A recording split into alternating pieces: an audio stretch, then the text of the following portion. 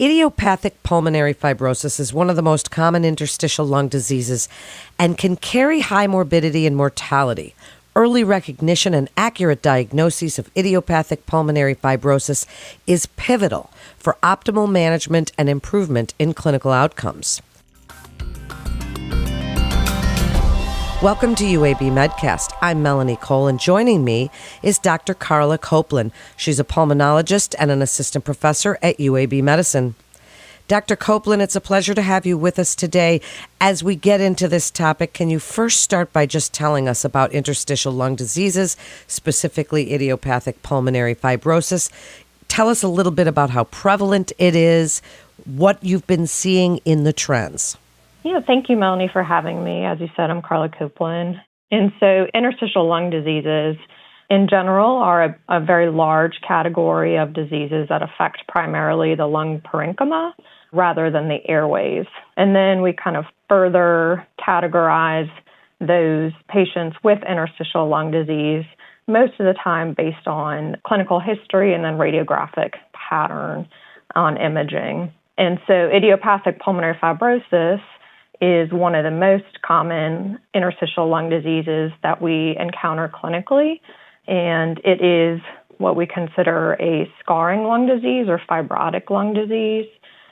And it most commonly occurs in older patients, so typically above age 60, and is more common in males than in females.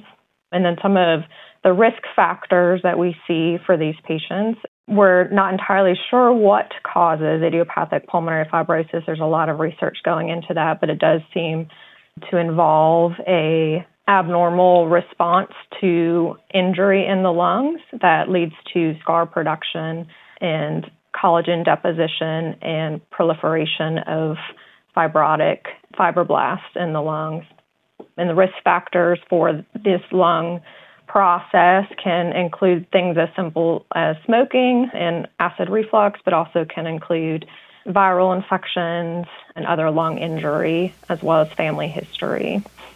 Dr. Copeland, why is it sometimes challenging to diagnose? Why is early recognition and accurate diagnosis pivotal for those optimal management? Tell us a little bit about diagnosis and what you're looking for.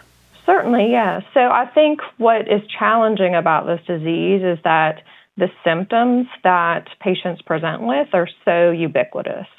So most of these patients present with shortness of breath and cough, and that can come from so many different places that really there needs to be a high index of suspicion for these patients. A lot of times, because it is a rare disease, people don't think about it as commonly as they think about things like COPD or asthma or some of these other pulmonary diseases. So I think really a lot of times in primary care clinics, it's further down the algorithm of what people think about in diagnosis.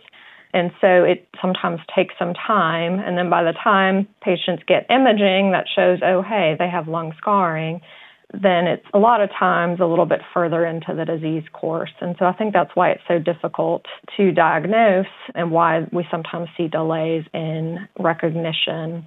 Now, in terms of kind of the second portion of your question as to how do we diagnose this, so we have clinical guidelines that we go off of, and the mainstay of how we diagnose idiopathic pulmonary fibrosis or IPF is with high-resolution computed tomography or CT imaging. And so this is a specialized CT that uses very thin slices to get very high-resolution images, and then we take a picture when patients take a deep breath in, a picture when they take a deep breath out, and that kind of helps us characterize the lung disease. And really, the way we look at the images once they're done is we try to categorize them into a pattern that we know is associated most commonly with idiopathic pulmonary fibrosis. And so there's a CT pattern called usual interstitial pneumonia, or UIP. And that pattern is what we look for when we're concerned about a diagnosis of idiopathic pulmonary fibrosis. And really the defining feature of this on CT imaging is going to be presence of honeycombing, which is these little cysts that sit in little rows kind of right under the pleural space, as well as other fibrotic features, which include abnormal dilation of the airways in the fibrotic areas, which we call traction bronchiectasis, and then also reticulations, which are these linear areas of fibrosis that come off of the subpleural space, or that area right below the lining of the lung. And so really that's the pattern we're looking for in diagnosing these patients. And so really, in order to diagnose it, physicians, general pulmonologists, as well as primary care providers have to think about getting that type of image. And sometimes it's a little bit further down the diagnostic process. That's so interesting. And Dr. Copeland, as I understand it, those clinical practice guidelines you mentioned were updated recently. What's different now? What has changed as you spoke about the imaging and you spoke about that process? What's changed? So the original guidelines came out in 2018 that helped define this imaging pattern, this usual interstitial pneumonia pattern.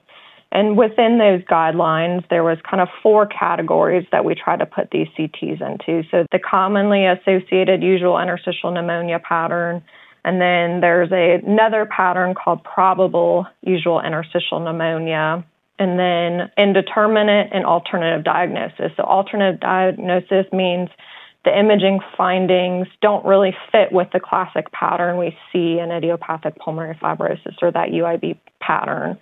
And so really the biggest change in terms of the imaging diagnosis was the usual interstitial pneumonia pattern, and then the probable usual interstitial pneumonia pattern were grouped together similarly in diagnostic algorithm. So really kind of in general, the diagnostic algorithm is that we look at the imaging, and if it fits the usual interstitial pneumonia pattern, then we make sure no other processes are driving this pattern on imaging. So sometimes connective tissue diseases can cause this pattern, so we send serologies or blood tests to look for those.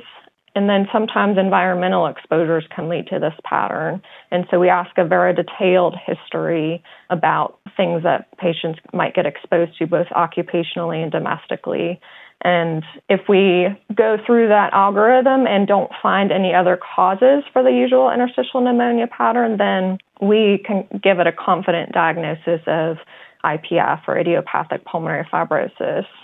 And then in the prior guidelines, the probable usual interstitial pneumonia pattern, which by definition has some fibrotic features, so reticulations, or those linear structures coming off of the subpleural space, and traction bronchiectasis, or kind of abnormal dilation of the airways. So if that pattern was present in the last iteration of the guidelines in 2018, it wasn't as diagnostic of IPF. But now we know that we have more information and more data saying that the probable UIP pattern tends to progress similarly to the UIP pattern and has a pretty high positive predictive value for coming up with the usual interstitial pneumonia pattern on biopsy, which is the gold standard. And so we found that seeing this imaging pattern, really, you go down the same diagnostic algorithm now. So the UIP and probable UIP have the same clinical diagnostic algorithm now. So I think that's probably the biggest change in terms of diagnosis. And then the other big change would be the types of biopsies that we can do. And so the recommendation is if you have a UIP or probable UIP pattern, that you don't really need to biopsy these patients. But some of these patterns that don't look as classic for idiopathic pulmonary fibrosis sometimes may need biopsies. And classically, that's been surgical lung biopsies, which you can imagine are large procedures that require hospital stays.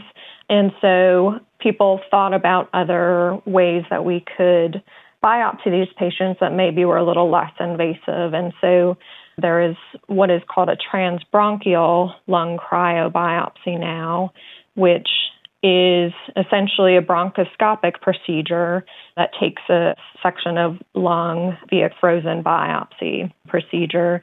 And so the new guidelines have allowed transbronchial cryobiopsy to be an acceptable alternative in the diagnosis of some of those patients who don't fit the classic pattern and that we're concerned about idiopathic pulmonary fibrosis or potentially other interstitial lung diseases. So I think those are the two biggest updates in diagnosis would be the addition of transbronchial cryobiopsy as well as grouping probable UIP pattern into the diagnostic algorithm with UIP.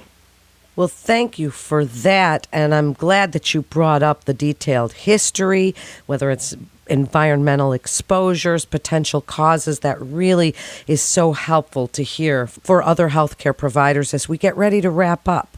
Tell us a little bit about what's next in diagnoses. Once it happens, once you have determined this differential diagnosis, what happens then? A multidisciplinary team gets involved. What next? Yes. Multidisciplinary discussion, or what's called MDD for short, is considered the gold standard for diagnosing interstitial lung disease. And I think that's because it is such a nuanced and sometimes complicated diagnosis to make.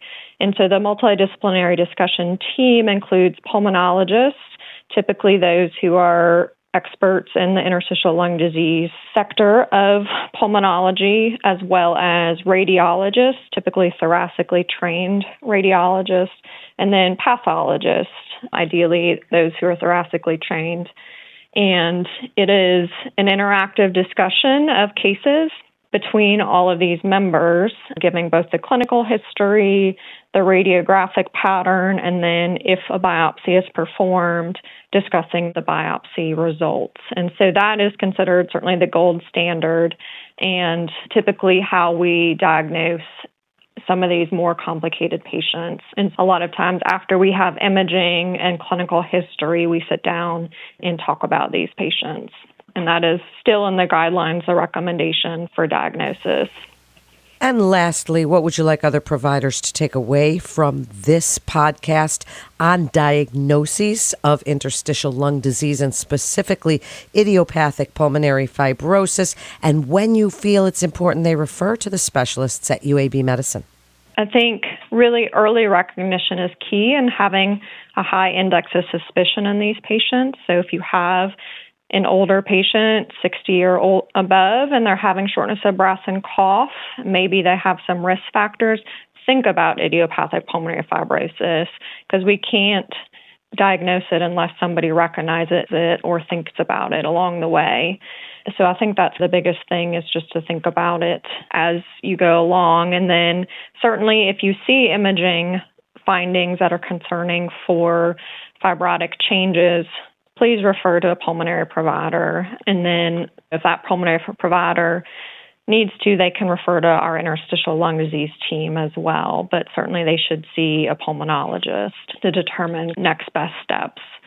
So I think that would be the biggest takeaway. And then starting to get used to those patterns on imaging. Certainly for the pulmonologists, they should certainly be able to recognize the usual interstitial pneumonia pattern. Maybe not the primary care providers, but they should at least start to get comfortable with the language we use there.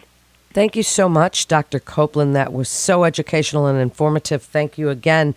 And a physician can refer a patient to UAB Medicine by calling the MIST line at 1-800-UAB-MIST or by visiting our website at uabmedicine.org/physician. That concludes this episode of UAB Medcast. I'm Melanie Cole.